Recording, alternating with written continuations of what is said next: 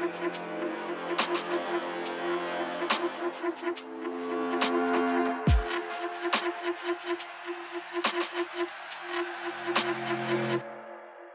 ride out. What's up, everybody, and welcome back to After Dragons. This is episode 10 of our creator series. We have moved into the double digits, and to celebrate that feat today, we're joined by Andrew Clemson, the creator and writer of Space Bastard, as well as, Star Bastard. Andrew, I'm just going to start that again. 1 second. Yeah. I can't believe I just did it again, and I'm looking at the script. 1 second.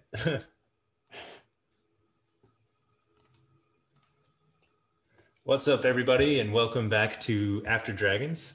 This is episode 10 of our creator interview series, and we've reached the double digits. To help us celebrate today, we're joined by Andrew Clemson, the writer and creator of Star Bastard, recently published through Scout Comics, but previously Kickstarted.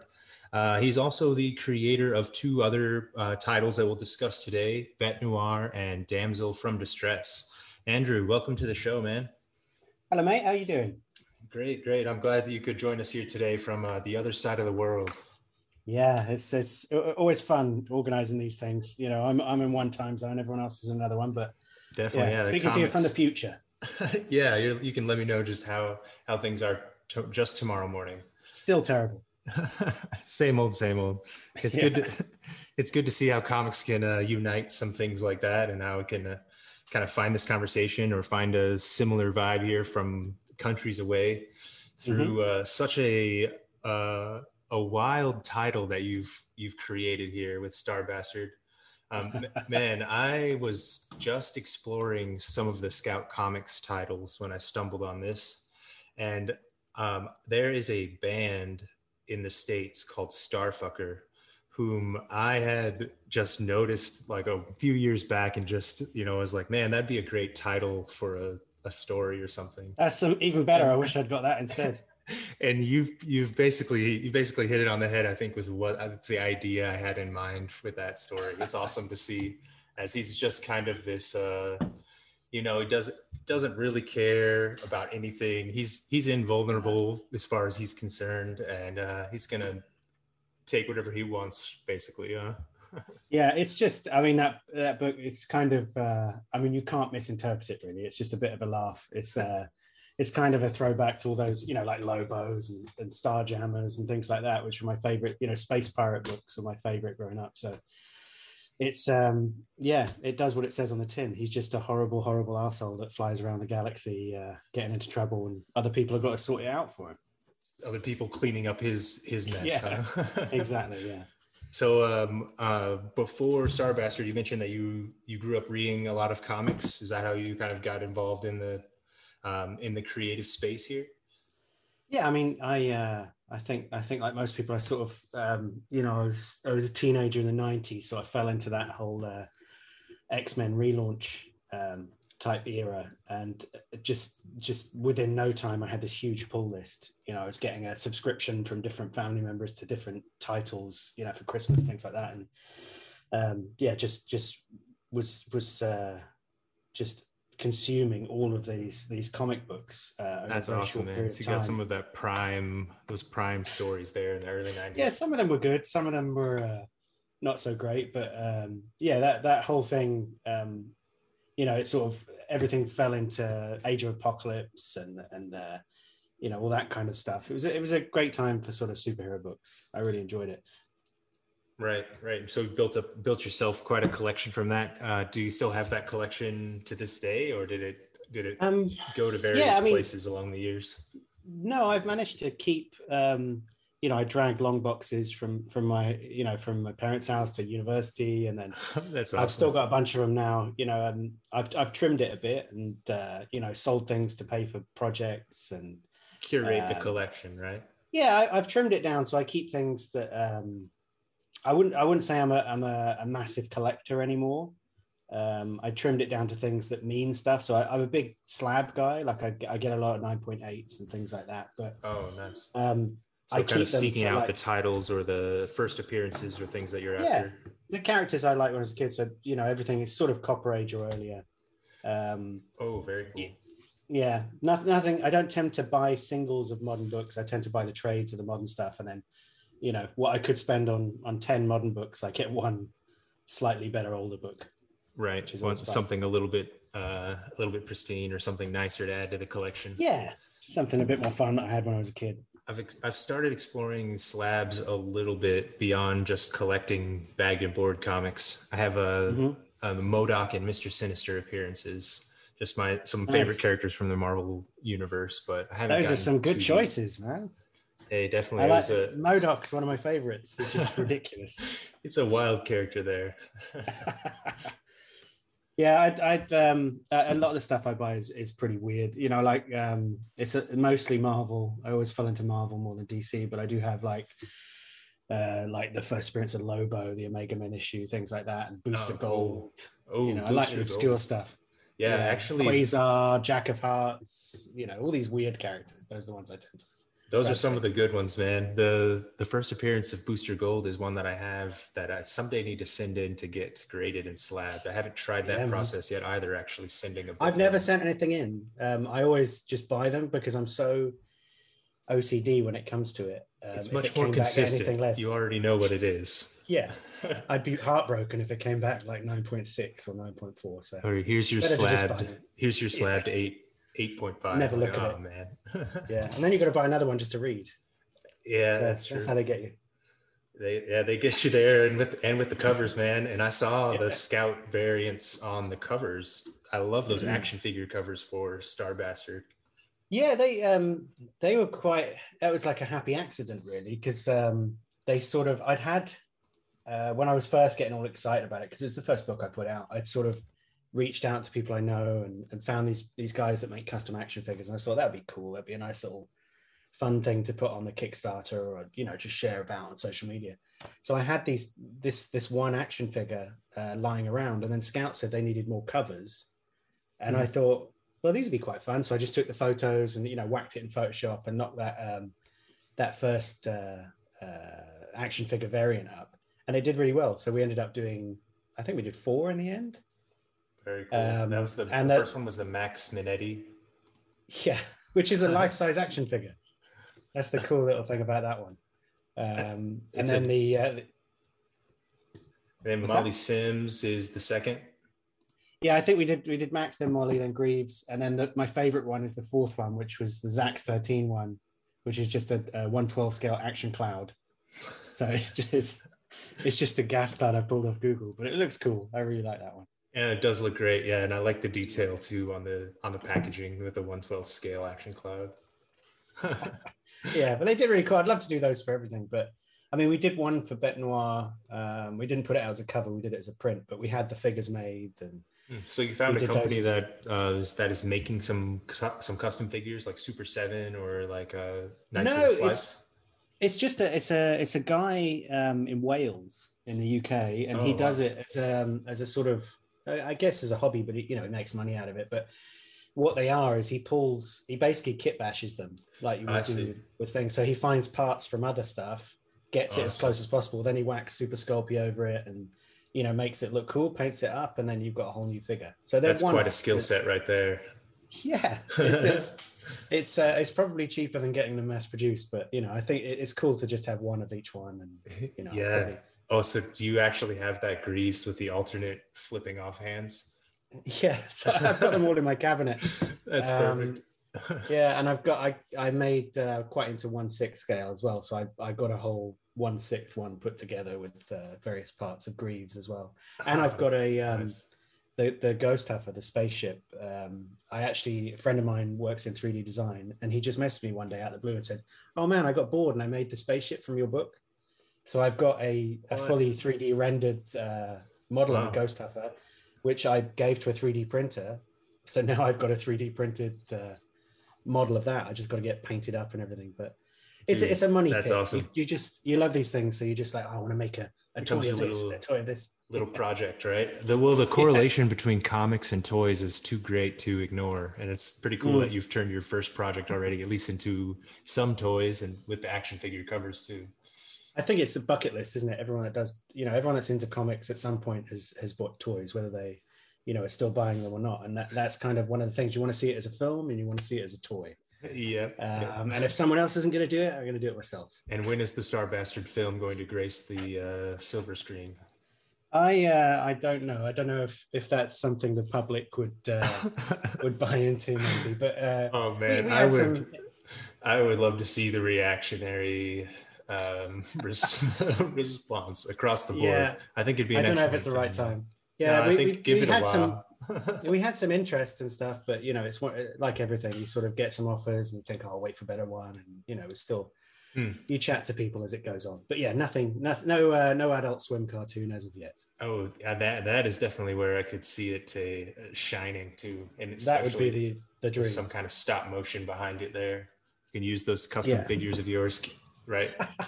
Like a robot chicken-esque, yeah, exactly. Yeah, that would be fun.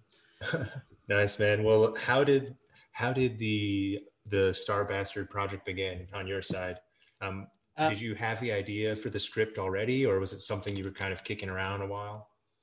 So everyone says, oh, I love comics. I could get into that as well. And I had a bunch of ideas kicking around, but everything I worked on was kind of a bit too grandiose. You think the first thing you're going to do is going to be Dark Knight Returns or, Watchmen right. or something like that. So I was writing these things. Cinematic masterpiece.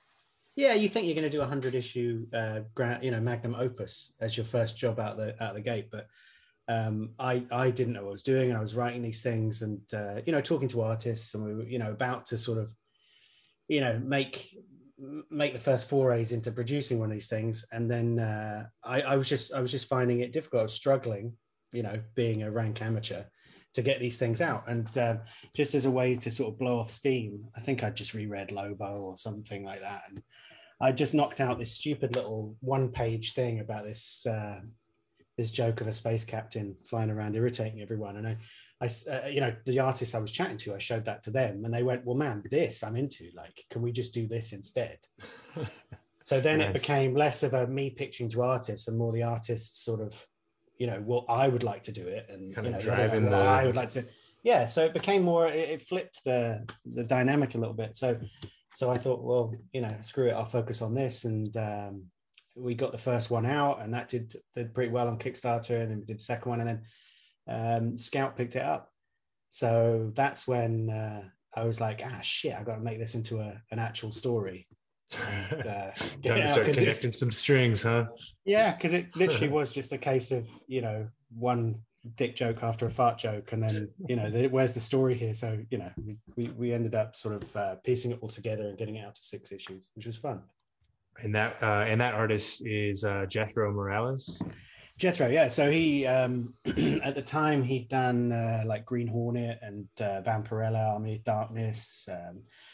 What else? Done John Carter, I think he'd done. Oh no, Deja Thoris. That's what the book was called. But he'd done a heap of Dynamite stuff amongst some other books. And nice. So he had come with some comic design and experience under his belt already. Yeah, and I mean, I think like I say, if I didn't have such an accomplished artist as someone who was so good, I don't think it would have done as well, because it's a silly book. It's a lot of jokes. And even the book itself isn't taking itself seriously. So. I think having such a professional artist adds a bit of sheen that lets other people take it seriously. Right. So it really wraps up the project, where the script can be more lighthearted or ridiculous at times, with the art behind it and the kind of action scenes backing it up. It really becomes visceral. I mean, it could have been his quality of art. It could be doing Guardians of the Galaxy or Starjammers or anything like that. Yeah, definitely. So, there's some great panels there that I've seen throughout the book, and especially some of the covers too. You can tell. Yeah, I mean, and he as it went on, he lent into it more, which was the same with Teo, who did the colors. As they got through it, they sort of went, well, shit, this is the kind of book this is. So like you can really see Teo's colors get more bright and crazy as it goes on, and everyone sort of gets into a groove. Yeah, finds the rhythm of the book, or finds a good pacing there within the story.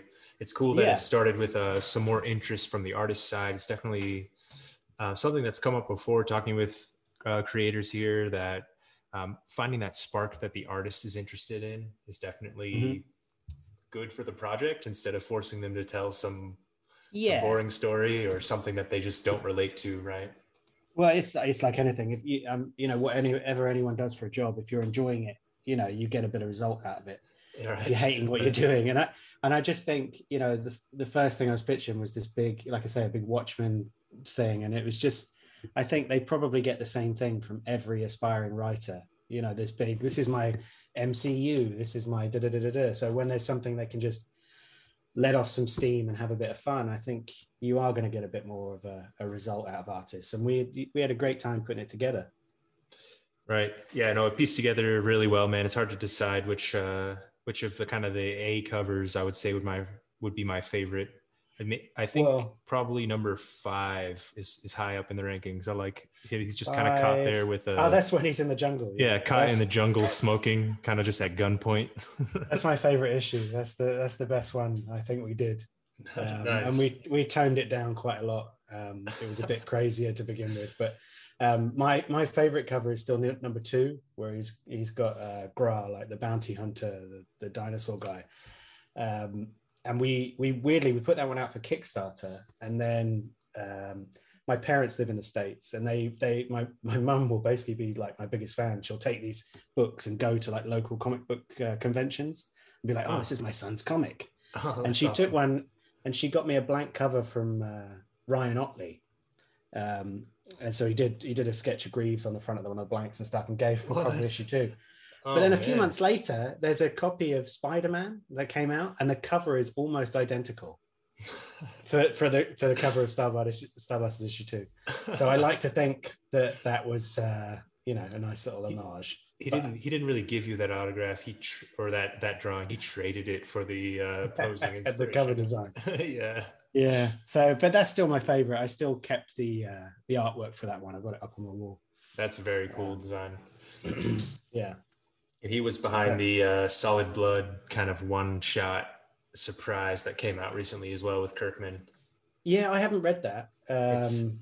It doesn't exist, so It doesn't exist. Was it? Did you like comic stores got sent it without knowing or something like that? Yeah, it kind of just appeared on the radar maybe a day or 2 before its release. Right. Comic shops got a few of them. I don't know if they had an opportunity to order them, but it plays on the kind of the Large Hadron Collider having been turned on and potentially creating some parallel or altering timelines. Right. And it's kind of a twisty, it's a really good sci-fi, like high action story, but in the letters page in the back, Kirkman goes all out and weaves this wild sort of alternate web of Walking Dead not having been so successful, and how this Solid Blood book is, the first time he's made it past issue 15 as a writer. And I don't know, it's an interesting thing to read if you can track it down. I'll have to look it up, see if I can get it digitally at some point. I mean, I read most of my stuff digitally. Yeah, if you can find it if you can find it digitally, I'd recommend giving it a read there. If they pop it on Comixology or something like that. It probably will eventually. I think everything's going there. Digitally is just so easy is to access a huge library of books and carry around all of Fables in your pocket instead of a short box. Yeah, I mean, I just don't have the space to keep 100 long boxes and stuff. We're quite short of space out here, so it's easier for me to just buy trades of things and then get the singles digitally and really, like you say, curate what I buy. Right. That's a terrible thing for a writer and a creator to say, that I don't buy the singles. You've got to curate your influences as well, right? What you consume, so that way you can, you can keep things going in the right direction. So from Starbastard getting picked up by Scout Comics, they found it at issue 2, and then you actually finished the 4, 5, and 6 then through Scout only, or were those still? So 1 and 2 were on Kickstarter. So 3, 4, 5, and 6 only came out through Scout. Okay. So there are like multiple versions of the first 2, but it's just Scout editions of 3 onwards and the trade. Nice. So there's some kind of OG first printings that exist. Man, I got some terrible Kickstarter, ones. Right? I printed them because I was figuring all this stuff out. I got the first copies of issue 1 I got printed here locally, and none of the printers here knew how to do comics. So I got specs from international printers, and I took them to a local printer, and it was quite a hip, hip local printer. They did little small batch things and, screen prints and things like that. Got these books back, and they're basically printed on backing board. It was insanity. They were wow. They're like, they couldn't even close the things properly. Solid cardboard comics. Yeah. So I don't know if that's, looking at it, that's probably a good thing. It's like the best quality thing, but you just couldn't shut the books and stuff. But that's a really high quality product. You don't need to worry about the pages at all. Well, that was the second one. The first one they printed and the pages were all out of order and stuff. So anyway, I eventually took it to an American printer who knew what they were doing, and I got it done properly. But so found someone who had worked with the comic medium before, that kind of thing. Yeah. So I used Comics Wellspring in the States for the rest of the stuff on the Crowdfunter. But when it got announced through Scout, what I didn't realize was I'd left the backer kit on the Kickstarter running. I didn't know you had to shut it. So I suddenly had all these people go on there and order the editions from the Kickstarter. And I had to say to them, look, sorry, I didn't know this was still up. I haven't got any of those left. Oh, bummer.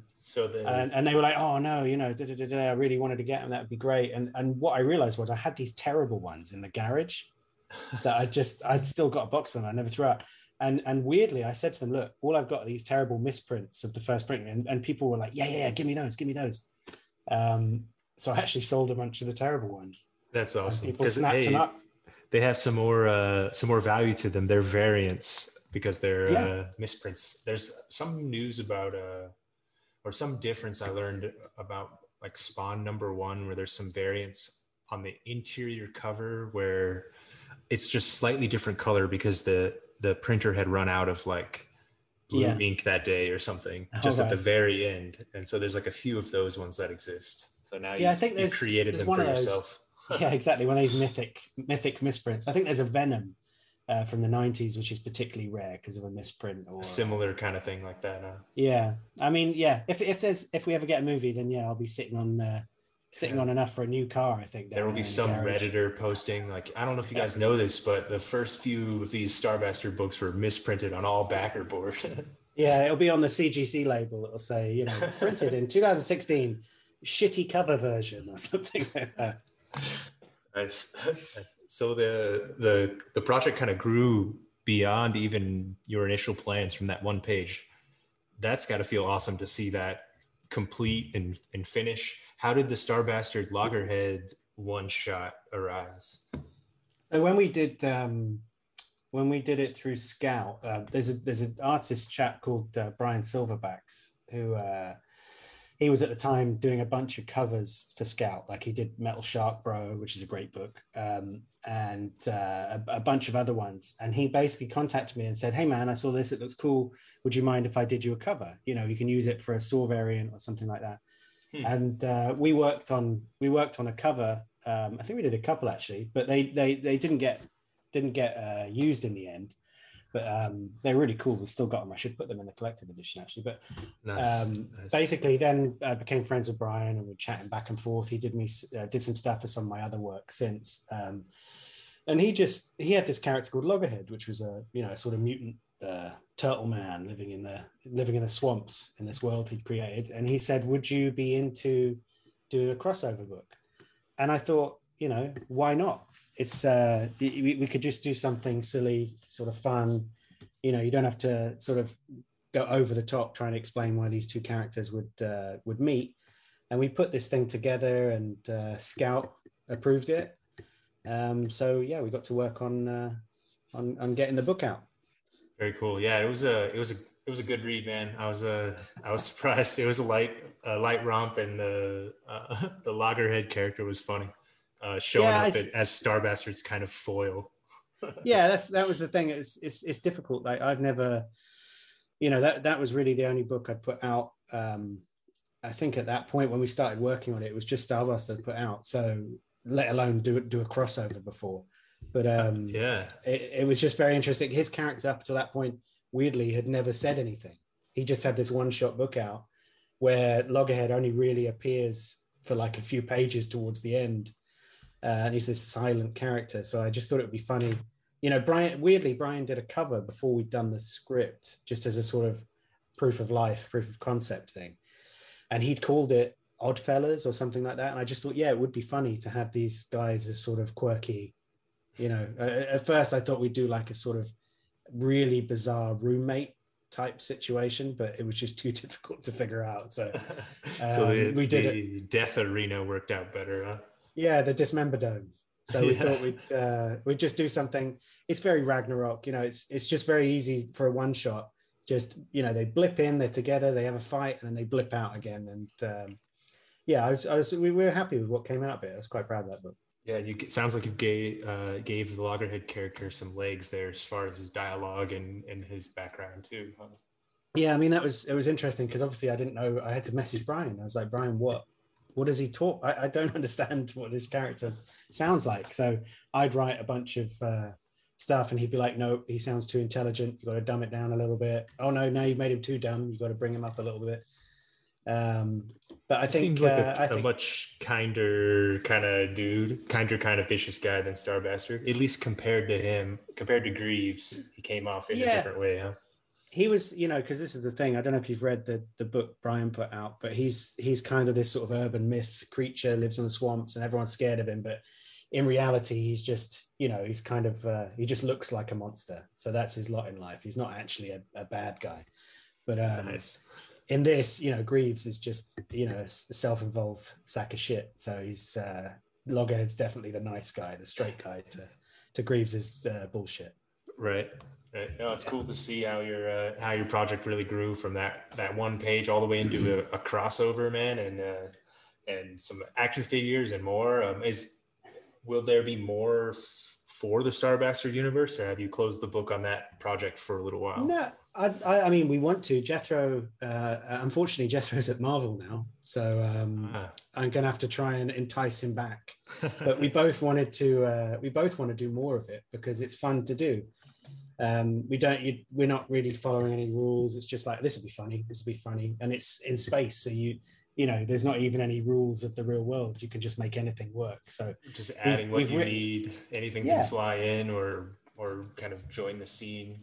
It's like, like in that crossover, there's a bit, I'd say spoiler alert, but it's not going to ruin anything. But there's a bit where they're like, okay, well, how are we going to get back to our own place? Oh, look, there's a transporter. That's convenient. Like it's just stuff like that. You can just go, oh, there's a bit of technology that does this. It's literal like Deus Ex Machina stuff. Yep. It's fun. You can drop it in where needed. It's a great thing about some of the sci-fi or kind of science fantasy stories, right? Yeah, I mean, and we've done, obviously the end of volume 1 ends on a position where everything's sort of changed for them a bit, and the status quo it has changed. So we've written, pretty much 50%, about 4 issues of a second volume. But it's just a case of finding time and resources to get that done. And I've switched pretty much everything over to Kickstarter first from here on out, just so that everyone gets paid before anything goes to market. So it would be a case of slotting a volume 2 in after the other projects.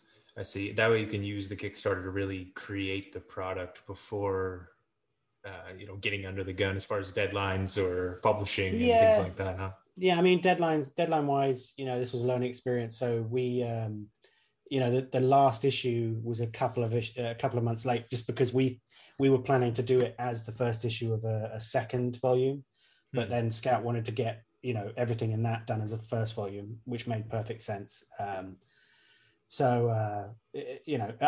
just much prefer getting everyone paid before we go to the direct market. So that will be the model going forward.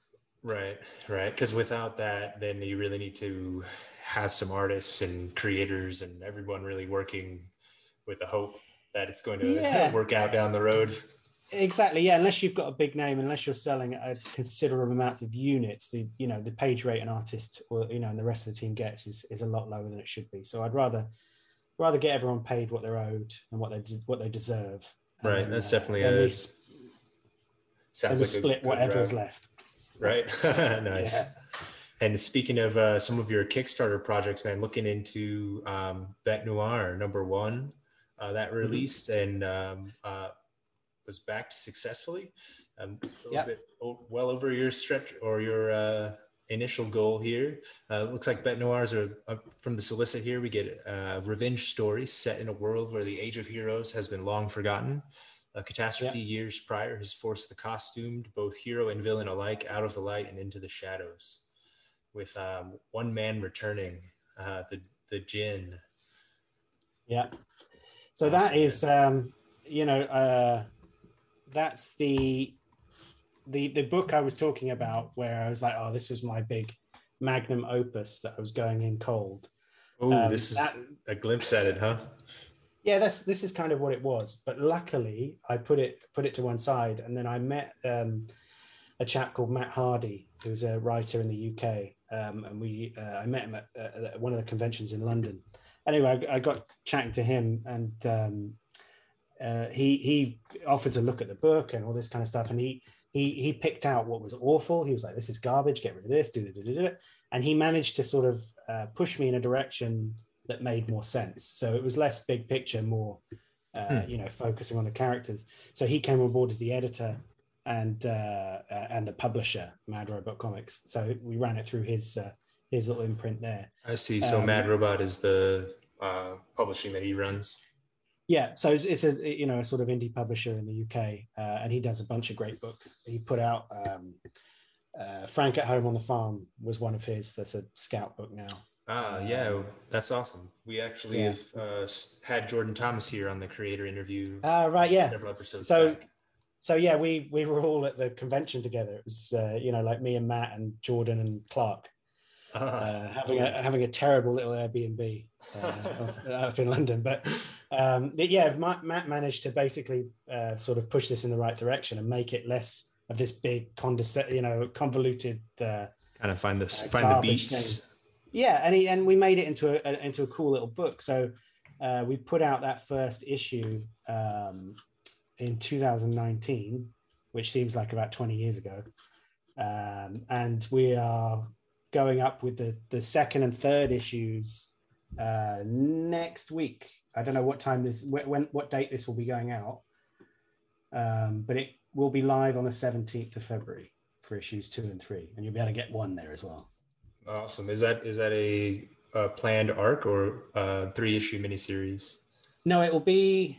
The minute it's 5. We're sort of talking about adding a 6th one just as a sort of wind down, but we're basically going to run 2 more campaigns. I've decided now all my Kickstarters are going to be issue 1, and then from there on in each campaign will be 2 issues, just to give people a bit more value, and then they're not waiting as long for books.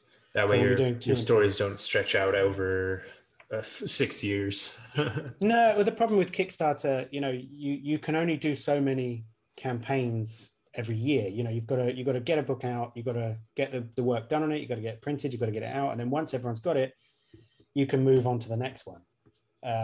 So on a good year, you're lucky if you can do sort of 3 or 4 campaigns. And when you're talking about having multiple books, you're trying to get 5 or 6 of them done, that's going to take you a few years. So right. It's a long haul to move a mountain here. Huh? Yeah, so I just figured we'll do, you can either look at it as sort of 2 issues at a time, or a single oversized sort of 48-page book, depending on which one it is. But that we're putting out, 2 and 3 for the next one on the 17th, and people will be able to pick up issue 1, 2, and 3. Awesome. During the campaign. You can jump on the series if you missed the first one here and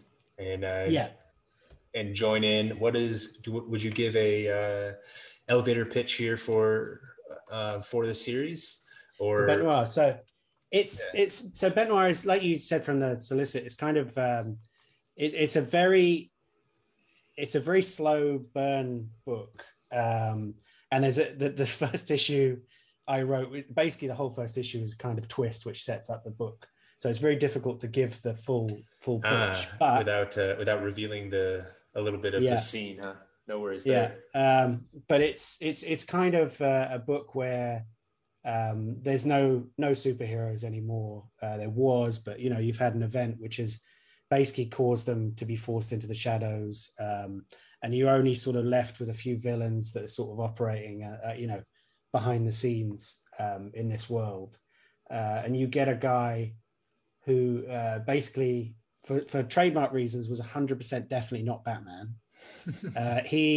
He's long dead, assumed long dead by the public, and then one day, years later, he comes back to exact revenge on all the people and organizations that have done him and his old team members wrong.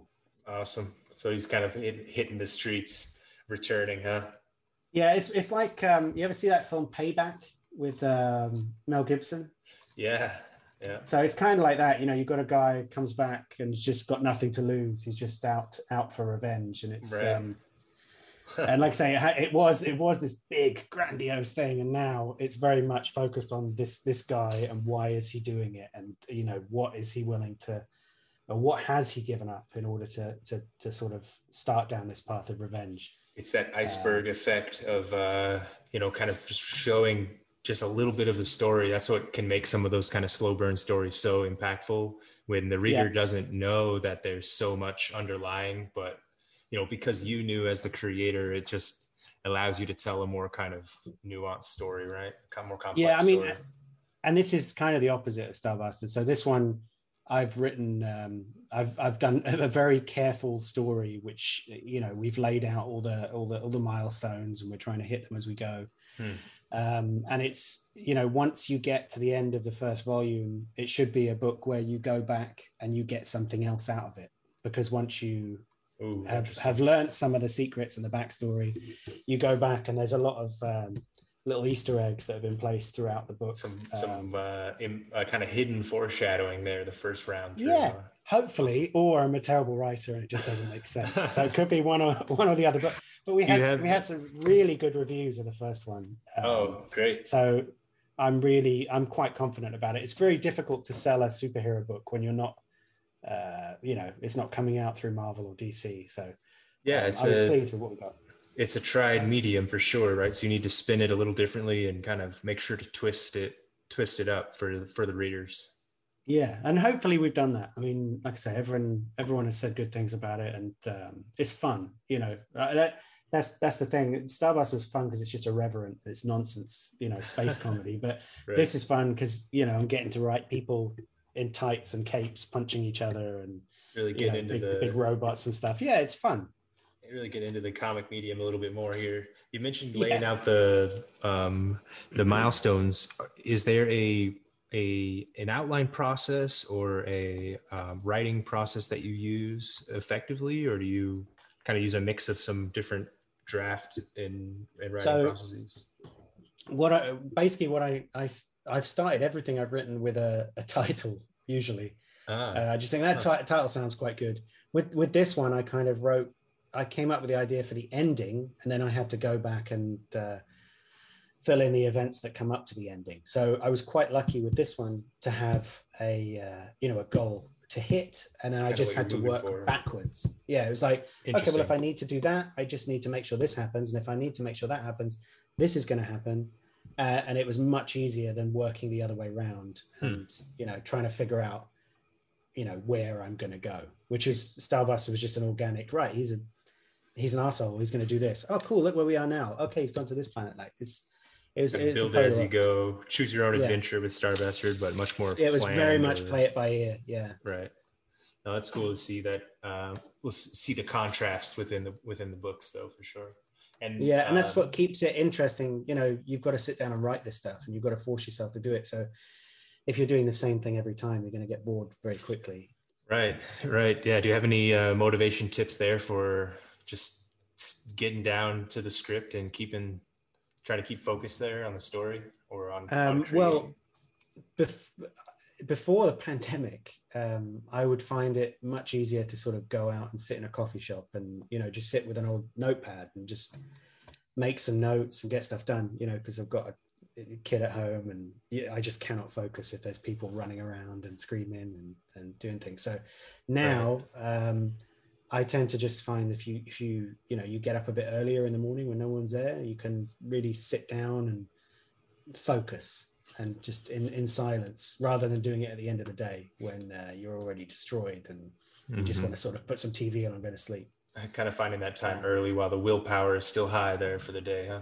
Yeah, before you've been knackered out by work or just general life stuff. Yeah, the world has weighed you down by 5 p.m. Yeah, exactly. And then you just want to put WandaVision on and figure out what's going on there. But exactly, it's I also found that like with the Star Bastard, I was on a book.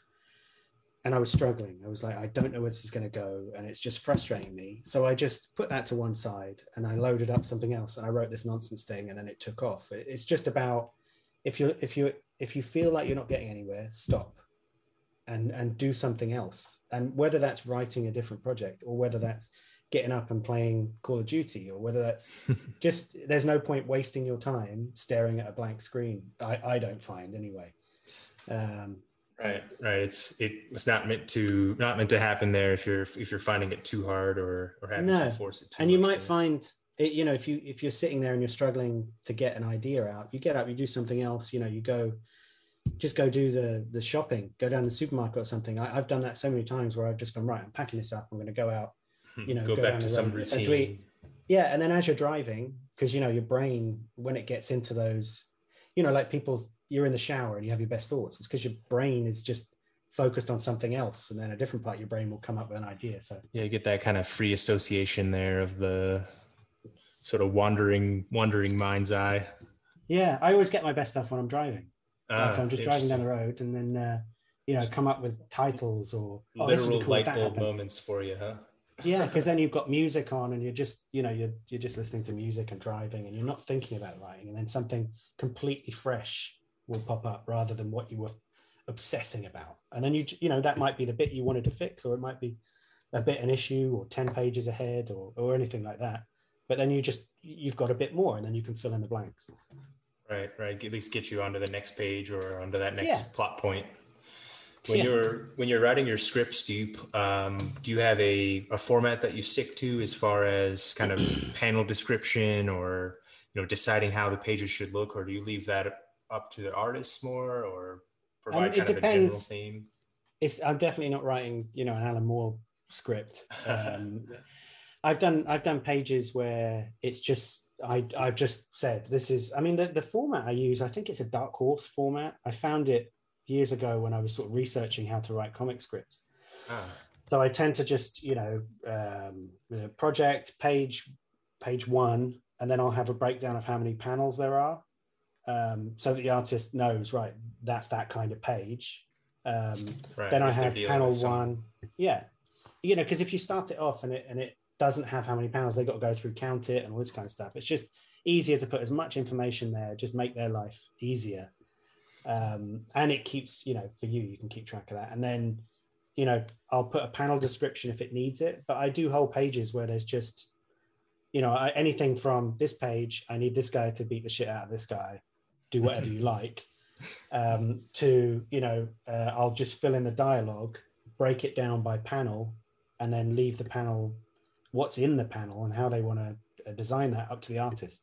Because I'm, I'd love to be an artist. That's what I wanted to do when I was a kid, was draw comics. But unfortunately, there are people that do that better than me. So if there's something that needs to be in that panel for the story, I put it in there. If not, I leave it up to the artist. So it's sort of halfway between, Marvel and full script, I guess, depending on the book.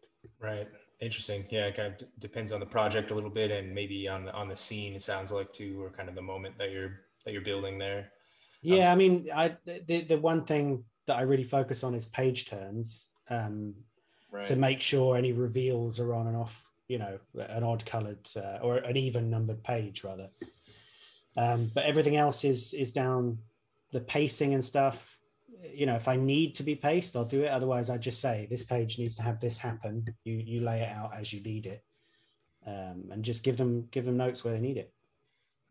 Yeah, it's definitely an interesting medium to work in as far as telling a story, especially when you consider how many different desks the project has to go across before it really becomes a book. Yeah, and honestly, I think that's a good thing, because I did, with Star Bastard, it was basically just me operating as writer and editor and all these kind of things. Whereas with Bête Noire and Damsel, I've had editors there who can step in and say, this is terrible, do not do this. And sometimes it's things that I really have some, I really think it's important to the story. Someone else points it out and I realize, no, that's nonsense. I don't need that. I can put something much more useful in there. And it's made for better books. So I think the collaborative nature of comics is a good thing, as long as everyone's on the same page of what the book is intending to do and be. Interesting, right? So it's actually leading to a kind of a better end product there because it had those more cycles of iteration or just more eyes on the project. Yeah, because you look at something, especially with a book like Starbastard, like I could have put some super offensive stuff in there. Something that isn't offensive to me, I might not grasp that it's offensive to someone else, right? Because it's that kind of thing. So there wasn't any opportunities there for things which were like, holy shit, you need to take this out. But it very much could have been. Right. So having those second eyes can catch something, or sensitivity readers or anything like that is useful. And with a book like Bête Noire, it was very much cases of like, this, I don't know where you're going with this, so this is wasted pages, but this guy needs, we don't know what this is about, so maybe you could pull those pages, put them here, expand on that. And that happened a whole bunch on that script. So that's awesome. Editors are super important, especially on indie books. When people are learning, just pay, like letterers are super important, because you cannot letter your own book. And it will destroy. You could get the best artist in the world, but crappy lettering on it, and you've ruined your book. So it just doesn't look right people, unless someone real spends the time on the letter and gets a nice fonts for that. And people blow their budget on one thing and then they cheap out on something else. But lettering and editing is something that all indie books should really consider doing, because it's a small cost in the grand scheme of things, but it adds so much to the end product. Right. For your later projects here, and we haven't really dug into Damsel from Distress yet, which is one from 2020, is just from last year. Yeah, I did that. So that was November. I think we started in October, ended it November. Does that editing process for you happen more on the script now that you're involving these other members of the team, or does it still happen kind of further down when the artist has already gotten involved? No, so Bête Noire, I had a bunch of stuff written, and then Matt came aboard and he basically, hacked the old stuff apart and we added to it. But with Damsel, I've got Hassan Otsman Al-How, who's he runs panel by panel. He's basically letters every comic book in the world at the minute, I think. But he has just an innate understanding of comic books. Like, he can just dissect a comic book and understand every aspect of it, from the lettering to the script stage. Some very good perception and insight here onto the comics, huh? Yeah, he just understands them like no one else. So with him, I had a first issue written, as you do for pitches and stuff. I'd found Mauricio, the artist, and we were doing some character designs, and that's when I brought Hassan on board. And he, again, like we chopped a huge chunk of the script out. Then I gave him the script for issue 2, and he said, right, well, you take half of issue 2, you put it into issue 1, because you are wasting space. You're just you've got to pay for everything to be done. When you break it down, a comic is expensive. So if you can do in one issue what you were going to do in 3, that's a better thing for everyone. Right. So for the we story and for the budget, huh? So we combined like issues 1 and 2 into one thing, and then added more. So it just shows you how much just stuff we didn't need was in that initial script. Right. How much you could chop out and have the same story, or even have a better one at the end, right?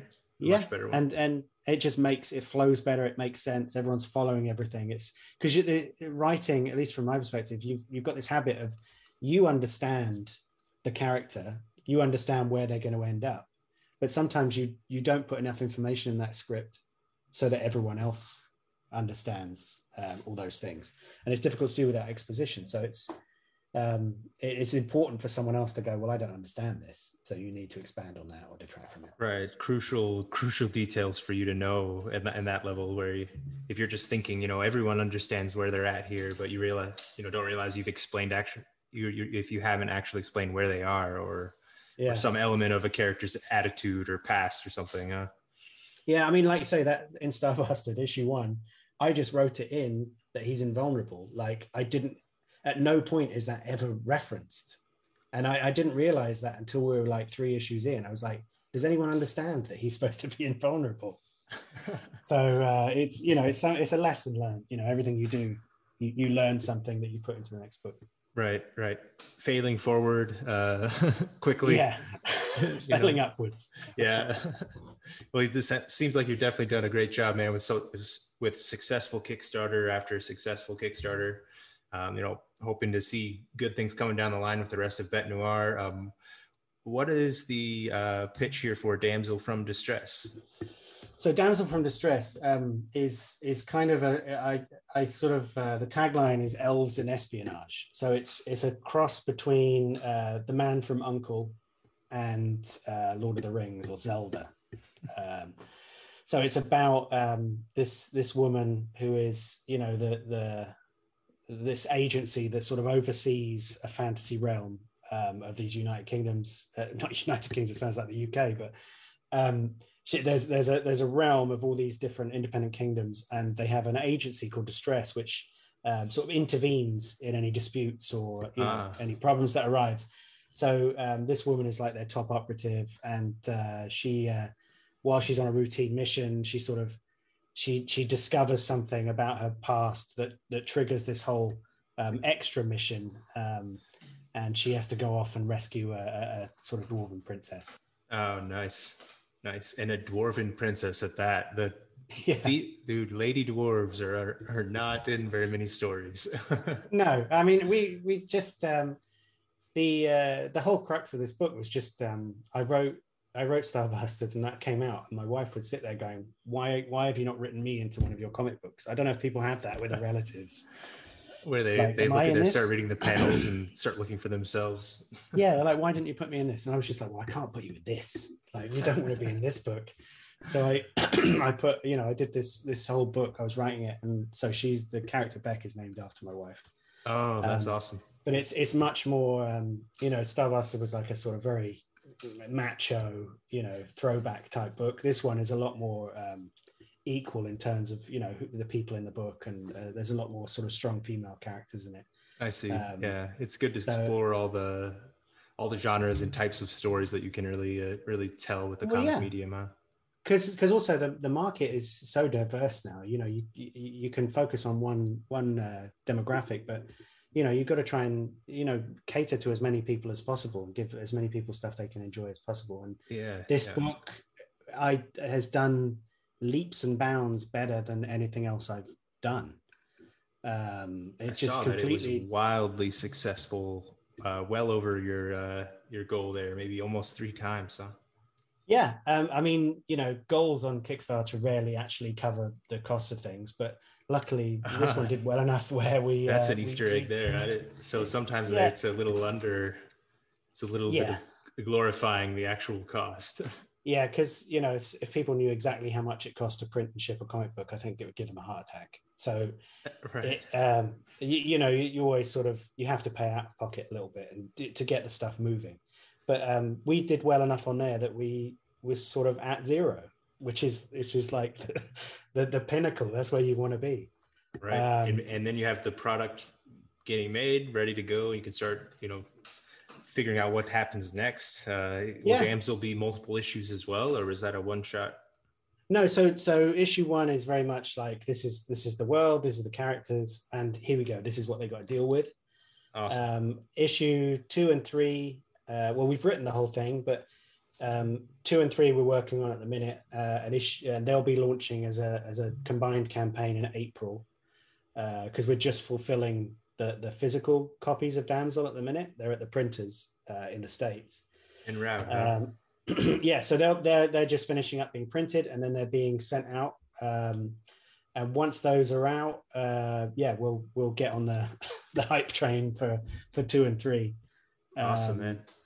And it's doing really well. Everyone, again, good reviews of it so far from the people that have had early looks. And it's my favorite thing I've done so far. It's just fun. and I can show it to people without worrying whether they're going to get offended by all the swearing and violence. Definitely is a silver lining for a creator there too. Yeah, it's difficult when, you know, like the local radio station, they're like, oh, we're doing a piece on comics and we'd like to have you on. What's your book called? You're like, yeah, don't worry. You can't have me on. At least now I've got books they can talk about. Right. That's cool. Yeah. Good to add to the list and diversify. And I think the comic medium, it's so unique that you can really, you know, you're still considered a comic creator if you tell a horror story now and a raunchy space comedy next year, or a really deep kind of introspective post-apocalypse story. You know, it still kind of falls within comics. You have that wide range. I mean, comics it's an amazing medium. You can do so much stuff in comics that you could never do in films, you know, as an indie guy, as someone coming in, you know, with no resources or anything like that. It would be a high budget film to recreate Star Bastard. Yeah, exactly. You could do that, any of them. You know, it's I wish I could do, like, the thing I'm trying to do at the minute is write one of these small, you know, just small stories where it's based in reality, and, you know, it's just normal stuff. But unfortunately, everything's laser beams and dragons. And it starts to get wild for you, huh? As soon as the writing starts. Yeah, I mean, I started one the other day, and I said, right, this is going to be a graphic novel, and I just, as a bit of fun, I said I was going to write a whole crime graphic novel based in London, and it was all going to be in Cockney rhyming slang. So I did this. It was a stupid thing to do for the beginning, but anyway, it was fun. And then it very quickly there was vampires and zombies and things like this. So the fantastical elements found their way into the writing quick. Huh? Yeah, just sneak in. So the trick there is to just sort of separate them and go, right, well, that's a different thing. Save that for a different day. Right. Awesome, man. Well, while folks wait on the Bet Noir Kickstarter to go live here next week, where can they find more about you and your work online? So I'm on Twitter predominantly, which is, I think it's getting to be a slightly less horrible place. But it's, I'm on there as just my name, at Andrew Clemson. I've got an Instagram, which is at Clemson, my surname, and then DXB, which is the Dubai airport code. But I'm not particularly active on there. But then I've got a website, which is clemsoncomics.com. And then I'll try and update that now with Damsel, but everything else is on there. Awesome, man. Well, I just want to thank you again for joining the show here. And as always, guys, thank you for listening. You can find me on Twitter at After Dragons with all the news, reviews, and information on afterdragons.com. Thank